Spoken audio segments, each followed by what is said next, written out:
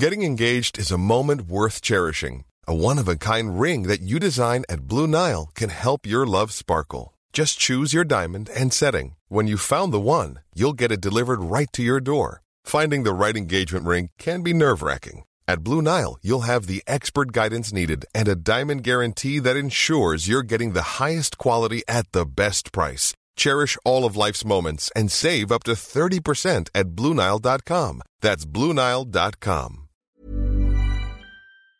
This episode of Politics Without the Boring Bits is sponsored by BT, because BT means business. BT knows that businesses come in many shapes, sizes and guises, from the person just starting out at their kitchen table to the biggest employer, which is why no matter what line of work you're in, they've got your back to help you succeed and do what you do best. No doubt connectivity is a must in Westminster, and it certainly helped us to get this episode created and distributed to you listening right now. BT already connects more than 1 million businesses and public sector organisations, offering secure and reliable connectivity. Nearly 3/4 of people running a business or side hustle feel they couldn't do so without reliable broadband and mobile connectivity. That's why having connectivity you can count on is a must for business, whether it be facilitating multiple devices being connected at once or making team calls or guest Wi-Fi access for customers. BT's connectivity helps keep you and your customers happy. Whatever your business, BT's got your back. Search BT's got your back.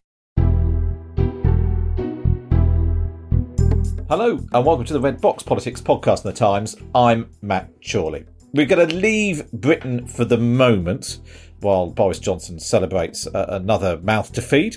And let's turn our attention to what is happening in America. It's not long until the elections will suddenly be upon us in November, but how is coronavirus affecting the race for the White House? Is Joe Biden on course to become president? That's essentially what we're going to unpick. So pour yourself a bottle of bleach, stick some toilet duck up your bum, and join me and Henry Zeffman, Washington correspondent for The Times, as we try to unpick what is going on. They're politicizing it. We did one of the great jobs. You say, how's President Trump doing? They go, oh, not good, not good. They have no clue. They don't have any clue. And this is their new hoax. You're going to lose a number of people to the flu, but you're going to lose more people by putting a country into a massive recession. You know, a lot of people think that goes away in April with the heat. Henry, are you there on the line? Hello. I mean, it's difficult to know where to start with all of this because if sometimes we think what's happening in politics in the UK is mad, the 5 o'clock UK press conference has nothing on the 5 o'clock, 5:30 Washington press conference, where Donald Trump seems to serve up something madder and madder every day. That's the impression from this side of the Atlantic? Is that how it really is when you're a bit closer? Yeah, I sometimes see Brits complaining on Twitter that Matt Hancock in the UK's 5 p.m. briefing has deliberately muddled up testing and testing capacity in order to come closer to meeting a target. And I think you do not know you were born. In the US, it's, arguments over whether when President Trump said people should consider injecting themselves with disinfectant, he was being sarcastic or not. That's not what he's doing every day, but his circumnavigating of the various questions he's asked is kind of extraordinary. I mean, the briefings are very different. The first thing is a little bit like the UK. You don't know who you're going to get every day. Donald Trump does turn up to almost all of them, but there's this sort of strange rotating cast of characters behind him, generally not socially distant behind him, just sort of huddled up behind him on the podium. And people read, I think it's probably a bit overdone, but they read into who is there a sort of narrative of who is in favour in the court of Donald Trump at that particular time. So there was a period when Anthony Fauci, the top virus doctor in the White House, wasn't there for a couple of days. And people thought, oh my God, the president's about to fire him. It might not come back at all. We're going to be watching for it. But it's all possible. It's also possible it doesn't come back at all. We will have coronavirus in the fall. I am convinced of that. Then he reappeared. But the other thing that's important about the briefings over here is that they have pretty much stopped. And the reason they stopped, well, it depends who you believe. Donald Trump says that the reason they stopped is because the questions were rubbish, so what's the point? Waste of time. Everyone else knows that the reason they stopped is because he was bruised by the row over his suggestion that bleach or ultraviolet light could cleanse the lungs of the virus. It really does sound so ridiculous to just say those words. Just in case there is anyone on Earth who's not come across it before, let's just listen to what the actual president of the actual United States of America actually said. So, supposing we hit the body with a tremendous, whether it's ultraviolet or just very powerful light, and I think you said that hasn't been checked, but you're going to test it. And then I said, supposing you brought the light inside the body, which you can do either through the skin or in some other way. And I think you said you're going to test that too. Sounds interesting. We'll get the right folks who could. Right, and then I see the disinfectant where it knocks it out in a minute, 1 minute. And is there a way we can do something like that by injection inside or almost a cleaning? Because you see it gets on the lungs and it does a tremendous number of the lungs. So it'd be interesting to check that. So that you're going to have to use medical doctors with. But it sounds interesting to me. So we'll see. But the whole concept of the light, the way it kills it in 1 minute, that's pretty powerful. Henry, I must admit, when this first broke, and it was sort of Thursday night into Friday here, and Friday is the day when I write my column for The Times on a Saturday, which is supposed to be taking a sort of funny look at politics. And that's hard at the moment, if I'm totally honest, because there's not a lot of lols in Westminster right now. And there was part of me that thought, I should do the column on Donald Trump. And I just thought, where can you possibly go with this? I mean, just writing down what he said word for word and putting it in the paper was funny enough. What was your reaction when watching this sort of live? I probably shouldn't admit this, but I didn't initially digest what he'd just said because these briefings are so long. They're often up to 2 hours, and it is quite hard to know when something significant, obviously you don't know when something significant is going to be said. It's not signposted. In some briefings, Trump will be taking questions, then he'll say, right, I've got to go to a really important meeting.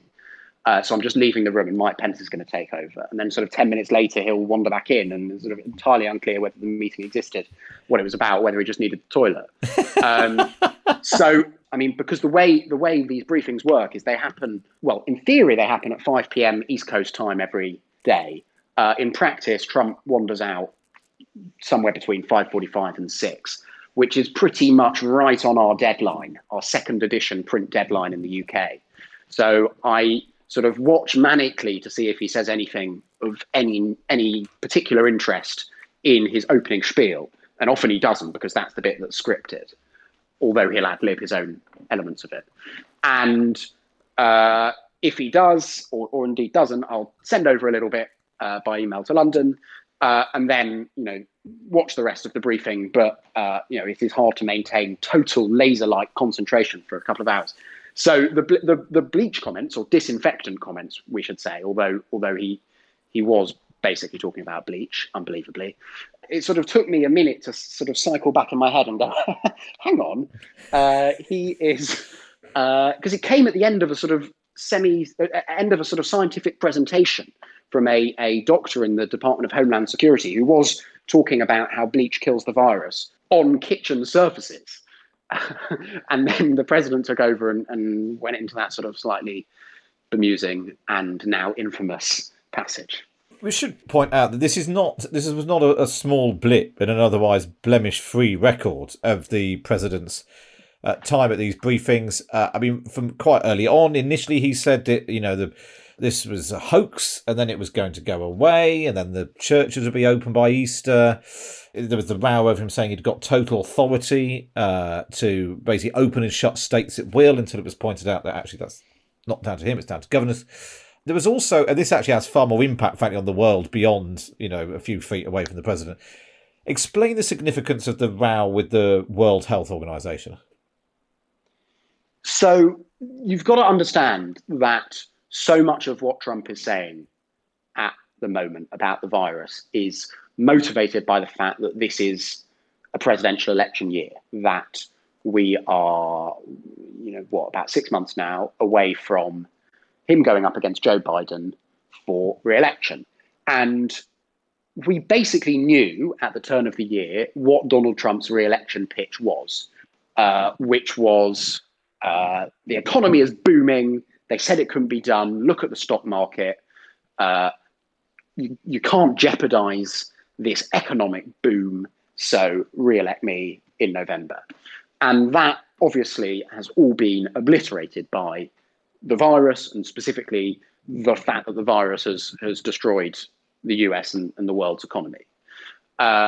So when Donald Trump latches onto the World Health Organization and criticizes it for its handling of coronavirus, I think it's pretty well agreed that one big reason he's doing that is because he needs, for the purposes of his re-election, to be able to say, look, yes, the virus hit us hard, but it wasn't my fault, because if only the World Health Organization had warned the world earlier, or in fact China had warned the World Health Organization earlier, or however you want to cast the chain of events, then we wouldn't have been hit so badly. It was out of my control. Re-elect me in November and we'll get back to the booming economy we had before the hated World Health Organization, which is China-centric, as Trump says, cast all that away. It is not obvious that Trump is totally wrong about the World Health Organization. There are plenty of people in the US, in the UK, and around the world, across party lines, across ideological divides, who do think the World Health Organization dropped the ball, who do think that it is too China-centric. But that is basically the reason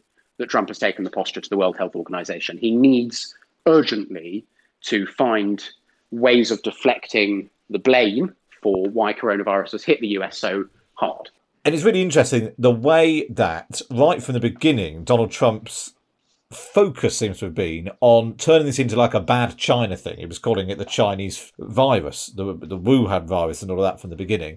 And trying to sort of turn, because, previously he's complained about, trade relations with China and that sort of stuff. There's an amazing story, I thought, in the Times earlier this week about how a leaked memo had shown that Republican candidates running for Senate this year had been told, don't try and defend Donald Trump, because basically you're hiding to nothing doing that, but criticise China and challenge your Democrat opponents to do the same and call them politically correct if they won't. So it is all about sort of just trying to, as ever, just sort of shift the blame. So it's not Donald Trump's fault. This is China's fault. It's the World Health Organization's fault. It's, it's from over there, and it's not down to him. That memo really, really annoyed the Trump re-election campaign, who basically told the Senate Republican Campaign Committee, which oversees Senate Republican campaigns, to retract it. But it hit at a central reality, which is that having cautiously embraced Donald Trump after he was elected in 2016, the Republican Party and its sort of elected ranks are now very worried that he is going to act as a sort of lead weight on them down the ballot, as they say.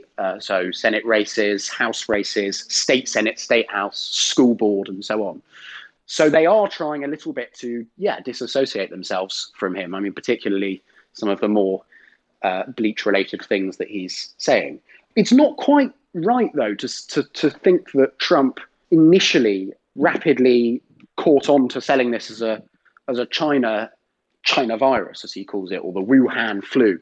Actually, until sort of mid-February, if not a little bit later, Trump was praising how Xi Jinping had handled the virus. He was insisting that it was all under control in China, and therefore it would be okay in the States. At that point, there was still a very small handful of cases, like in the UK, and they contact traced the very early handful of cases, and all seemed to be calm. So actually, he only latched onto that strategy much later. Trump's early strategy, which was pretty revealing in a different way, was basically to treat the virus like it was a political enemy. I mean, he sort of belittled it on Twitter, seeming to assume that meant that it would go away, in the same way that calling Ted Cruz Lion Ted had blunted his Republican nomination campaign in 2016. Trump, you can't get your supporters to chant "lock it up" at the virus and think that that's going to work. Although they have been chanting "lock her up" at protests in Michigan against the lockdown, protests against the female Democratic governor of Michigan, Gretchen Whitmer. So there is an element of old habits dying hard in all of this. But yeah, I mean, it has been a real learning curve. Well, I don't know if learning curve is right, because it's not totally clear that the president has learned a lot, but it has been very different to any other crisis the president has faced in 3 and a bit years. That is, I think, is clear. I think even some of Donald Trump's harshest critics were, if not pleasantly surprised, sort of pleasantly relieved by the apparent sense that they might be about to get through 4 years where Donald Trump hadn't really been faced with anything of such an extraordinary magnitude that they thought, oh my God, what is going to happen when he is president trying to confront this, a 9/11 style event. Well, anyway, we got to his 4th year as president and it happened, and it turned out he really didn't know what to do.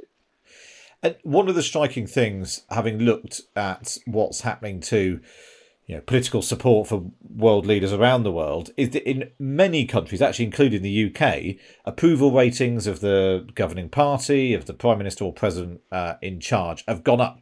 That hasn't been the case in the US, and in part it's because, as ever, America is split down the middle, 50-50 Republicans and Democrats, and so if half the people start off really, really, really hating you, they're probably not going to warm to you if you tell them to inject bleach necessarily. Trump's personal ratings are sort of rough. They've gone down a bit, is that right, on the sort of aggregates, but they're sort of neither up nor down particularly, unlike in lots of other European countries especially. We've seen quite big swings, the sort of rallying to the flag effect. Yeah, they're broad now. They are broadly where they were at the start of all this, but they did go up initially.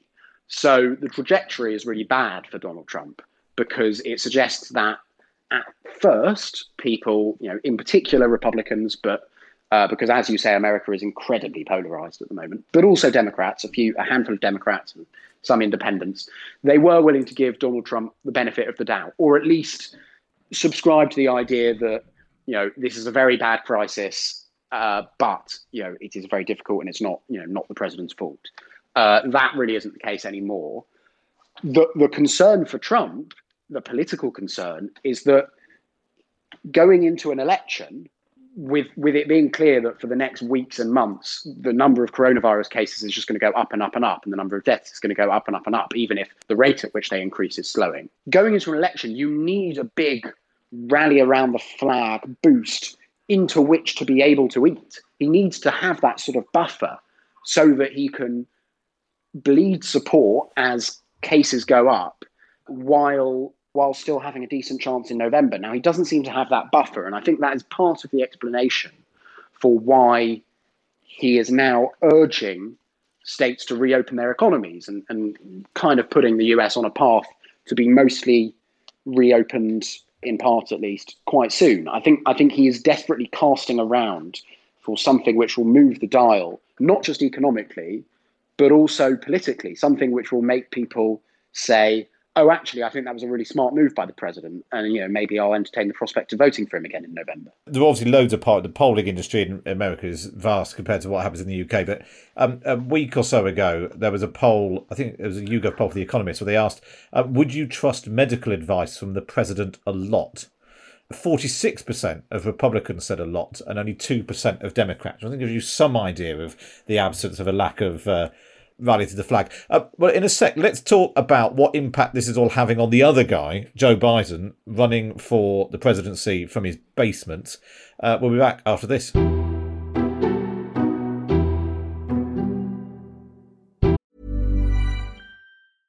Hey, I'm Ryan Reynolds. At Mint Mobile, we like to do the opposite of what Big Wireless does. They charge you a lot.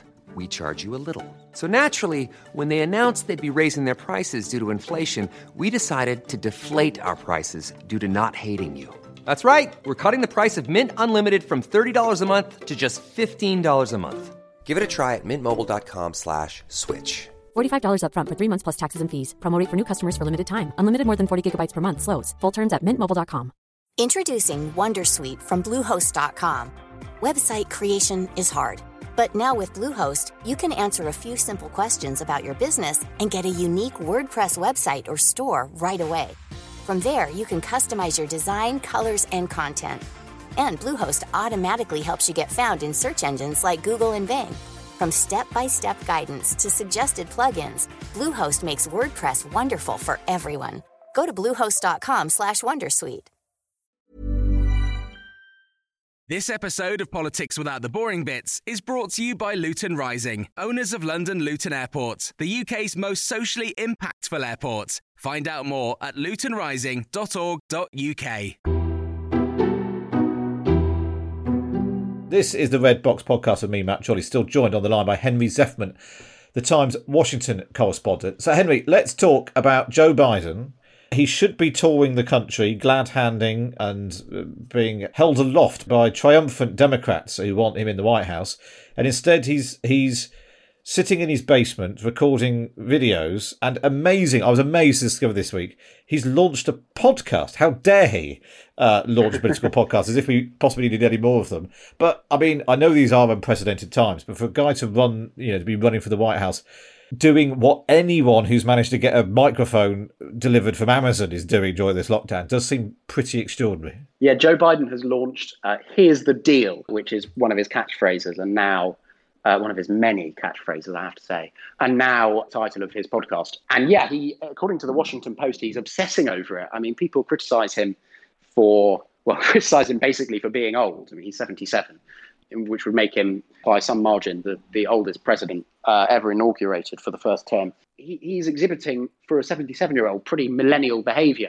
Apparently, he's sort of pacing around his basement in Delaware, complaining that his staff aren't editing the podcast well enough. They need to get better guests. When he calls people to discuss his campaign with them, at the end of the conversation, he'll say, by the way, you should really come on my podcast. And conversely, it's also a sort of hot ticket for a particular kind of Democrat, which is Democrats who want to be his vice president, want to be his running mate. He said that he's going to select a woman, so that narrows the field a bit. But there's a fair number who are pretty much openly campaigning now. I mentioned one of them earlier, Gretchen Whitmer, who's the Michigan governor. She's been on the podcast. Amy Klobuchar, who's a former rival, presidential rival, senator from Minnesota. She's been on the podcast. Is he just auditioning them on the podcast? Pretty much, yeah. Hey folks, it's Joe, and we're listening to Here's the Deal. I'm sitting here in my home in Wilmington, Delaware, but I'm excited to bring you our next episode. Joining me this week is Senator Amy Klobuchar, who's a great friend. Amy is a senator who's been a talented leader from the moment she got to the Senate. She served in the state of Minnesota for a long time. She's a former colleague of mine in the Senate. She's a friend, and I'd like to welcome Senator Klobuchar to the show.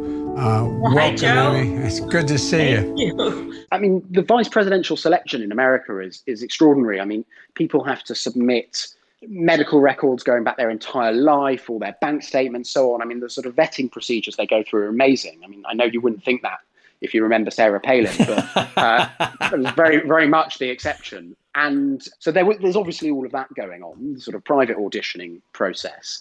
But yeah, he is. I mean, so basically they sort of discuss the state of politics. They'll discuss a little bit about what the particular person Joe Biden's talking to is up to. Biden likes to talk about his favorite snack, which is a Fig Newton, which is there's a sort of American brand of fig roll. So he seems to be eating a lot of those, got a steady supply in his basement. I mean, it is very strange. And you mentioned that Biden should be glad-handing. I mean, Biden, more than anyone, is a politician who thrives on the stump. I mean, thinking back to when there was a campaign trail for me to be on, and it wasn't, well, I mean, I was about to say, and it wasn't dangerous. It probably was dangerous at the time, but we didn't realize. And I went to his events in Iowa and New Hampshire, and then later in Michigan. And often at a podium, delivering a speech, even if it's to a small room, he's not great. He's a bit stilted with his words, and he can be a bit verbose. But then at the end, always, without fail, he will work what they call the rope line. This group of, maybe 100, 200 adoring fans. They want selfies, but it's not just selfies. He will have these amazingly intense conversations with them. If you, as you quite often do, actually, if you encounter someone at a Biden event, they'll say, I mean, in one case, this guy said to me, I met him in New Hampshire 8 years ago, 12 years ago, in fact, when he was running for president in 2008. It didn't go very well, and we had the most amazing conversation about my brother who was dying of cancer at the time. And, Joe Biden is the greatest man I've ever met. I mean, really, he has a talent of empathy. That talent does not translate on YouTube and Zoom. I mean, he's been better at it. He's been better at it than he initially was, and better at it than, perhaps your average 77-year-old would be or is. there's the bigger problem, which is not about the medium, but is just simply that the US is in a medical crisis. The president is updating the nation daily on it. It is very hard for Joe Biden, who does not hold any elected office, to sort of break through that story. You know, Andrew Cuomo, the Democrat governor of New York, although a bit less so now that New York is over the worst of it, you know, he became much more prominent than Joe Biden because obviously it was more important, news channels believed, rightly, for people to hear from him about what was going on in New York rather than to have Joe Biden sitting a few hundred miles away in Delaware sort of commentating on it. So he's got that sort of struggle of relevance. And that's one reason why he's brought in so many sort of endorsers at this stage. Barack Obama's recorded an endorsement video for him. Hillary Clinton endorsed him on a joint live stream this week. Bernie Sanders, contrary to some predictions, has been incredibly enthusiastic in urging his supporters to get behind Biden. I think there's a sense of sort of the Biden campaign wanting to throw absolutely everyone they've got at it now in an attempt to just penetrate the kind of coronavirus agenda just that little bit and hoping that some people get a glimpse of Biden. How is he actually doing in the places it matters? Because obviously Democrats will always remind you that Hillary won the popular vote in the election last time round. But of course, you know, the rules is the rules. And there's no point, as politicians find in the UK as well, there's no point stacking up votes in the places you don't need them. You need to win them in the places that you do. How is Joe Biden doing, according to the polls, in the places that he needs to take back from Donald Trump? Actually pretty well. And this is a relatively new development, not because the polls have moved a lot, but because during the primaries and so on, there was not that much state polling going on. Polling is expensive. And so, you know, they're not constantly polling for presidential campaigns. They're not constantly polling what the presidential election results will be in all 50 states, not least because so many states, it's a totally foregone conclusion how they'll vote. But in the last week, we've had a sort of flurry of polls from the crucial battleground states. And what the battleground is kind of flips between different elections. You don't necessarily always know what it was. Certainly where we thought the battleground was in 2016 didn't turn out to be the battleground because Trump won a handful of states that Democrats were totally stunned to lose. He won Pennsylvania, which is really big in terms of population and therefore the weight in the Electoral College. I think it's the 5th biggest prize on election night. And he won Michigan, which Democrats had won in every single election by pretty large margins since 1992. And then he also won Wisconsin, another Midwestern state like Michigan, which Democrats had won in every single election since 1988. And he came pretty close to winning New Hampshire and Minnesota as well. So that looks like the sort of battleground. So for Trump to win, again, he basically needs to repeat the trick, which is being more popular in those states than he is nationwide. I don't think anyone really thinks that he has a viable route to victory, which involves him actually, you know, winning the popular vote. I think that's pretty unlikely. But it looks like Biden's doing pretty well in those states. So in Michigan and Pennsylvania, there were Fox News polls this week which showed Biden with an 8-point lead. In Wisconsin, I think it was a slightly narrower lead, I think 3 points, but still, you know, that's not a bad lead to be working with at this stage. And then a totally separate part of the country, but a huge state, Florida. Biden looks like he has a solid lead. I think the poll lead there was 4 points. So if you're the Trump campaign and you're looking at those polls and you're looking at the passage of the coronavirus curve, you're thinking, oh dear, we need something pretty soon that's going to change this trajectory. And so what do you think are the risks for, well, Biden and Trump over the next few months? Because obviously some way to go yet in what might be the weirdest election campaign ever. What are the risks for both? This is assuming the election definitely happens in November. I know they're very set in their ways about when the election happens. Is there any prospect of it moving? Well, Biden claimed last week that he thinks Trump will try to postpone the election. Trump is adamant that he won't. I mean, it's pretty hard to see how he'd do it. Election day is fixed in, I think, 3 different federal laws. So that would have to be overturned by Congress. Congress has 2 houses. One of them is controlled by Democrats. So it's very hard to see how that would happen. And even if the election were postponed, it's set in the Constitution that the president and vice president's terms end on January the 20th, I think it is. So whether there's an election or not, Trump and Pence, their terms lapse at that point. So yes, I think the election is going to happen at that point. I mean, one thing that is worth saying is that the sort of more complex, but I think more crucial question is about access to voting. Postal voting procedures are pretty patchy. They're set state by state. some states make it very, very hard for people to vote postally. I mean, there are some pretty outdated attitudes to how voting should be accessed in particularly poor and African American areas of some states. I mean, it is basically not that far off effective voter suppression. So I think there will be a series of rows much closer to November about access to voting. In terms of the risks for both of them, we should mention with Biden, there is a sexual assault allegation from a former member of his Senate staff in the early 90s, which she recently made and is steadily gaining currency in the media as a sort of topic of discussion. Biden actually hasn't been asked about it directly, but his campaign adamantly denies it.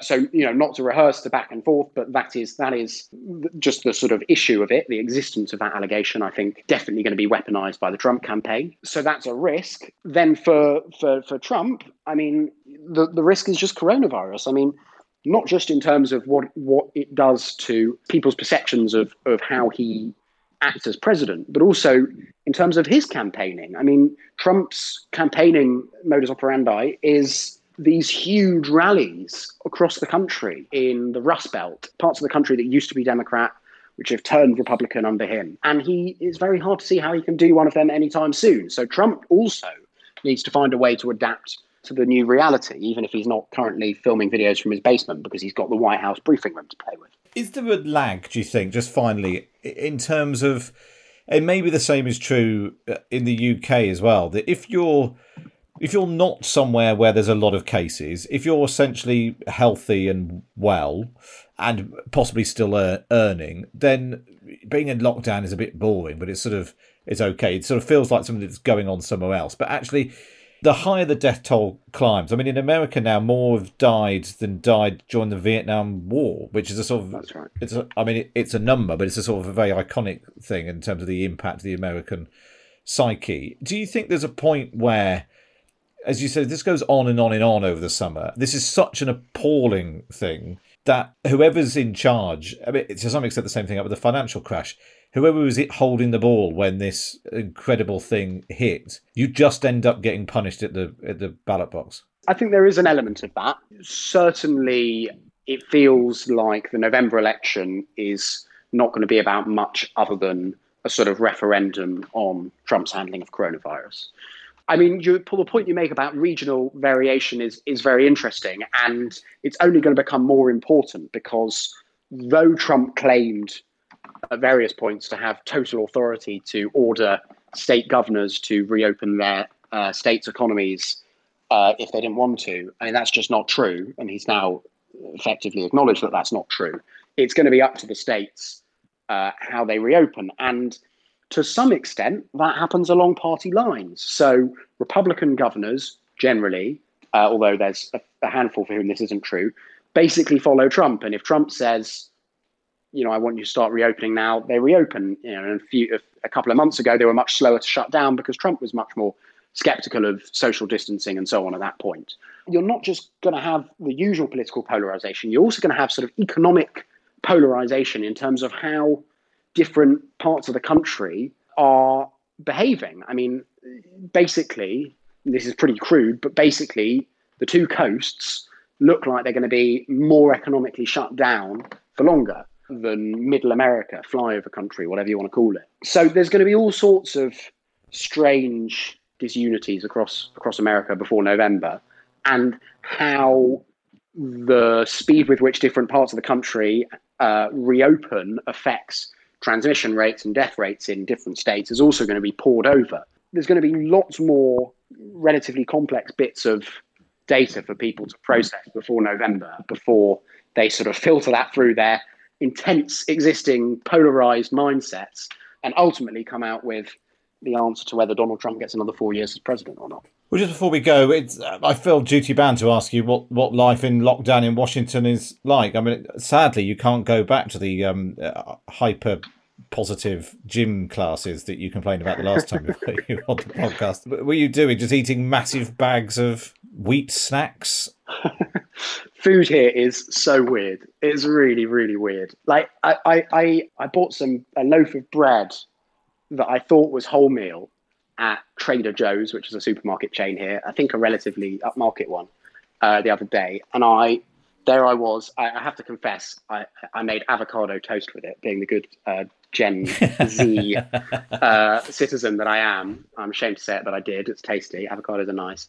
And the bread was like horrendously sweet. It was horrible. And it turns out that there's just lots of sugar in bread here because obviously, it's savoury food. Of course, there should be sugar in it. It's more like a cake. So that is one thing I'm doing. What else am I doing? I've finally accepted that people who've been recommending The Sopranos for years are probably right, and have been watching The Sopranos, and it is, after all, very, very good. I've been... I have to admit, likewise, I've been doing the same with Seinfeld. But, I think it's really good. I think it could do quite well, this Seinfeld. We're about 3 seasons in. It's really... I think it could really take off. And well, conversely, I've got 2 American housemates here who I didn't know 7 or 8 weeks ago and have now spent an absurd amount of time with. You know very well. Yeah, and we're currently, in my British culture education, we're currently watching The Inbetweeners, which they are pretty horrified by, actually. I don't think enjoyment or amusement are quite the words to describe their reaction. I got Dave giving you The Sopranos and you've given them The Inbetweeners, which I like, actually. We did The Thick of It first because they were both fans of Veep, but they didn't like The Thick of It that much. I think I remember after the first episode saying, what do you think? And one went, yeah, it is like Veep, but it's very dry. And I suppose that is true, but it sort of also made me worry how many of my dry comments they thought were serious over the preceding week. But hey.